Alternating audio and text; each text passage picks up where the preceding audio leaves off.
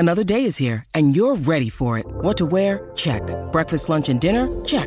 Planning for what's next and how to save for it? That's where Bank of America can help. For your financial to-dos, Bank of America has experts ready to help get you closer to your goals. Get started at one of our local financial centers or 24/7 in our mobile banking app. Find a location near you at bankofamerica.com/talktous. What would you like the power to do? Mobile banking requires downloading the app and is only available for select devices. Message and data rates may apply. Bank of America N.A., member FDIC. When you need mealtime inspiration, it's worth shopping Kroger, where you'll find over 30,000 mouth-watering choices that excite your inner foodie. And no matter what tasty choice you make, you'll enjoy our everyday low prices, plus extra ways to save, like digital coupons worth over $600 each week. You can also save up to $1 off per gallon at the pump with fuel points. More savings and more inspiring flavors make shopping Kroger worth it every time. Kroger, fresh for everyone. Fuel restrictions apply. You're listening to Racing Live on TalkSport 2. It's Emmett Kennedy alongside Lee McKenzie. We are with you till 6:30 p.m. today and indeed all week long as we bring you every single race from Royal Ascot 2023 right here on Racing Live on TalkSport 2. And I am delighted to say that the big name guests keep coming on Racing Live as we're joined by top American trainer Wesley Ward. Wesley, welcome to Racing Live on TalkSport 2. Oh, thank you for having me on, Em. It's great to speak with you, Wesley. And just before I get your thoughts on your runners at Royal Ascot this year, I'd like to go back to 2009 where this all began, because that's when you became the first American to train a winner at Royal Ascot. But how did that journey begin? Oh, early on, I kind of found a little niche in racing out in California at Santa Anita. At that time, in the early 90s, it was extremely hard, especially for a young, early 20-year-old trainer to break in. And the niche I found was 2-year-olds early. You know, a lot of the best trainers and their better horses, year-olds out later on in the summer. So I thought, you know, if you could buy some, which I could only afford, some inexpensive yearlings, kind of get them going early and catch them the fields that if I was better prepared than my opponents, that we could run and win. And I sort of kind of carved a little niche in racing out there to where I kind of got going, and then I was able to sell them and then continued on the next year to where we could keep buying better and better yearlings and continued with, you know, along the same path, and started making myself and my clients money by winning early and selling. And so then I eventually moved back to the East Coast because my family was young.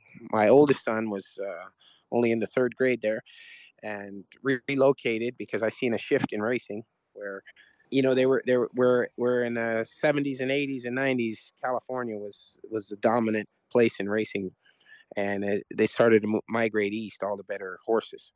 So I thought now was the time, and the only time I could move, when my oldest son was so young. And we moved back there, and again, the same. I kind of went in with having the 2-year-olds ready and kind of making a name for myself on the East Coast. And that would be up in Kentucky at Keeneland. Keeneland races in April, spring. That's the spring meet that kind of sets everything off. And started winning. And I thought, you know, what do I do with these horses? As I was starting to get a little bit higher quality horses, I said, let me sort of think about Royal Ascot a little bit.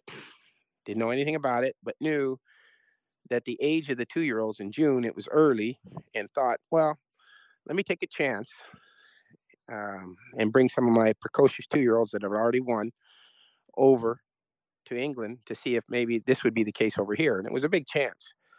The first horse we ran an older horse we brought with us named Cannonball, and he ran poorly.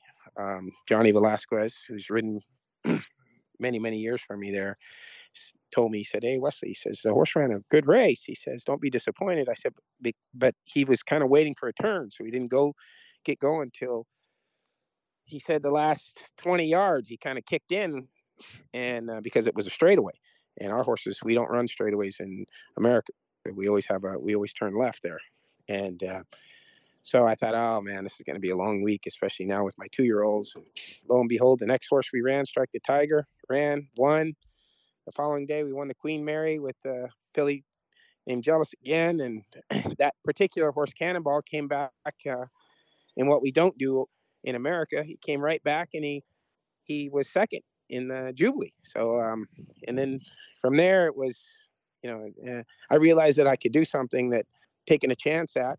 And we sort of started building from that and the experience I've learned, and trying to get better horses over here, better quality horses, and finding better ways to bring them over to where, the travel wouldn't be so, inhibiting us, and kind of more seamless travel, and, just keep working on trying to make things better. And it's just been a great roller coaster ride for us. I just wanted to get a picture of the logistics involved in what you do, because we're well used to trainers like Aidan O'Brien and Charlie Appleby bringing 2-year-olds to America and succeeding at the Breeders' Cup. But that's at the end of the season. They've got a lot of experience. They're battle-hardened. You're bringing American horses to Royal Ascot very early, and often they've only had one run, so they're inexperienced. Talk to me about the logistics involved in that and how difficult that is. Well, we start early.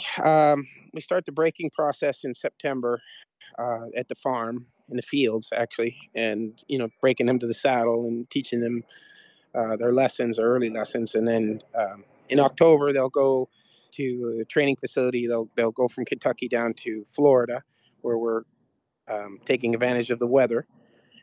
And so they'll move to several different locations in South Florida, to where that, that they're not on the same track, seeing the same thing.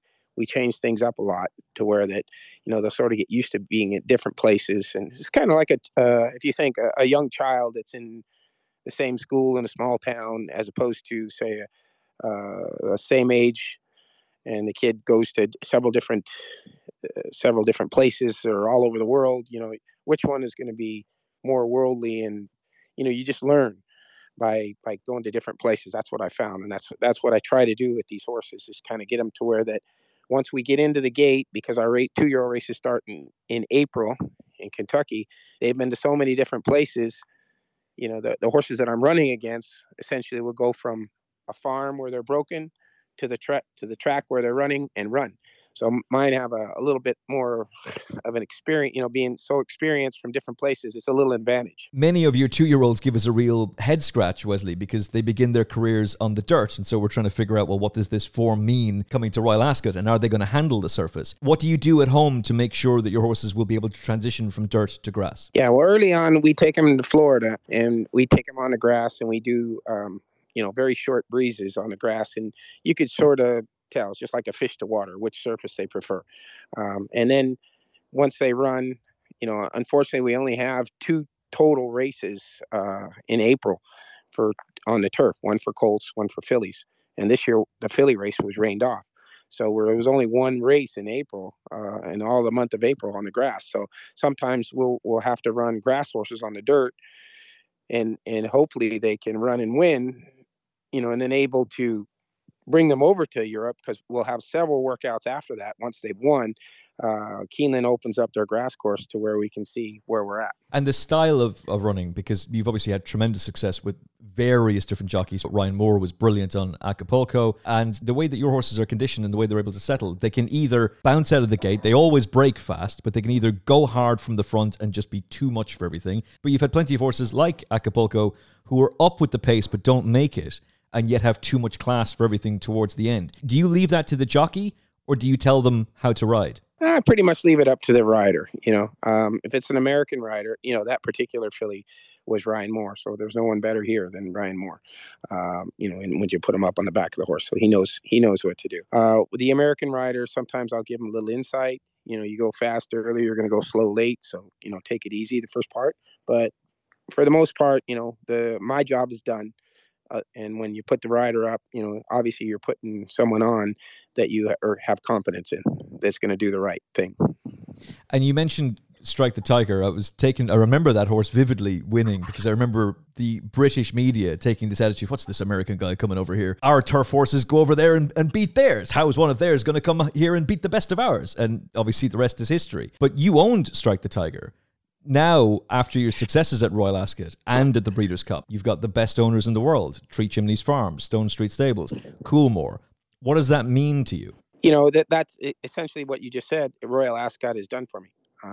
Everyone that loves Royal Ascot wants to be competitive. We've gotten lucky through the hard work, and not that everyone in racing doesn't work hard, because they do.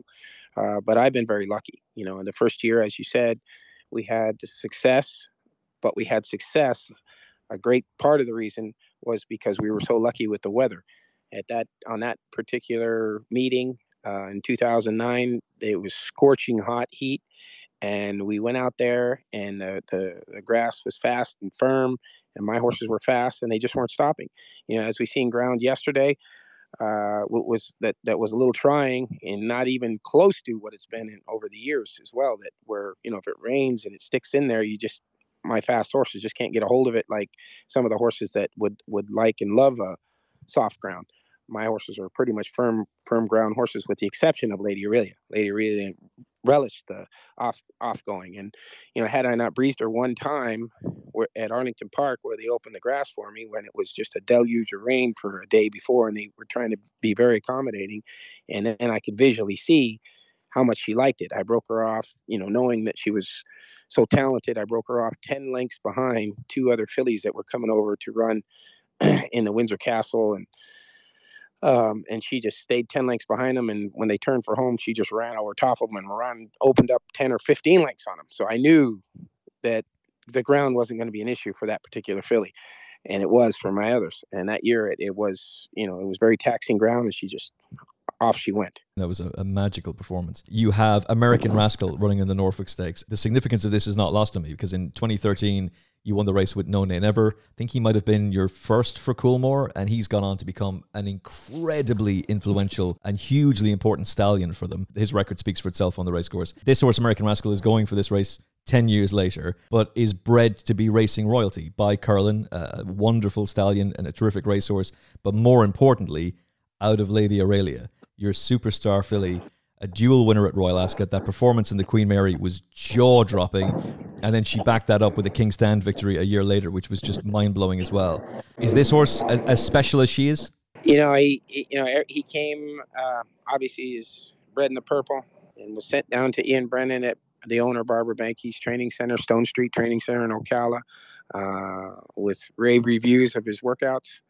Came to me early in his 2-year-old year, probably sometime around February, and started breezing him, and just like all 2-year-olds, and as we spoke earlier about coming from a farm, he was a little green, so we had Joel Rosario come up to Payson early on in March and have a few breezes on him from the gate, and to get to know him a little bit. And I asked Barbara if we could ride him on the horse, because he was willing to put the work in, especially such a high profile jockey, to fly in to, he'd be in New York and he'd fly down to Florida to breeze him.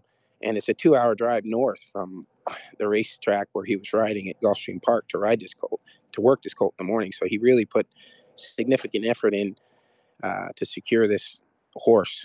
And then he breezed him on the grass in Palm Meadows, and we seen that he did definitely have affinity for the grass. And when he rode him with extreme confidence. He broke, he took back as another horse went. He sat, bided his time, eased him out. When he called upon him there, just as they straightened away for the home stretch, away he went. And, certainly stamped himself as my best Royal Ascot chance for a win. I know you've said he's not as physically imposing as No Nay Never, but very few horses are. I've got the privilege of seeing him when he was in Ireland at Coolmore Stud, and he required 4 handlers to manage him. I'm not sure if he's quite as tough these days, but a big bull of a horse. How does he compare physically, though, to his mother, Lady Aurelia? Oh, she was a smallish filly, but she was very powerful. This guy is, as a colt, and even more physically, if you look at him, looks like a quarter horse, and looks like a very typey fast colt. Has a very good mind on him. He's a good feeling guy, but certainly not nervous at all. But when the rider gets up, he's all business. And he had a beautiful last gallop this morning at Ascot. Did everything you'd like to see with a horse going into a race, especially with such anticipation as tomorrow. And we're just looking forward to it. 12 winners at Royal Ascot so far. I think Lady Aurelia is always going to be the apple of your eye. She was so special. What does it mean to you to be training her son? It just means a lot, especially with the confidence that the owner had to as she has greatest trainers in America. I'm fortunate to have trained the mother to where, they would have given me him to train. So I'm very lucky to have a horse of this high quality in my barn. So I'm very thankful to Barbara Banke and her team and her family.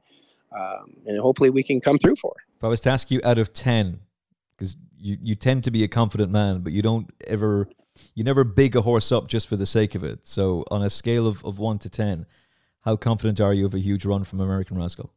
I think you're going to see a big run tomorrow. I really do. That's all I need to know. I'm looking forward to that. Wesley Ward, it's an absolute pleasure to speak to you. Thank you so much for your time. You've had tremendous success at Royal Ascot, and I know that there's going to be plenty more success to come, and please God, we'll talk to you again soon. Okay, you take care. Thank you. Wesley Ward, who certainly fills you with confidence for his potential superstar, American Rascal. You will hear both races right here on Racing Live on TalkSport 2.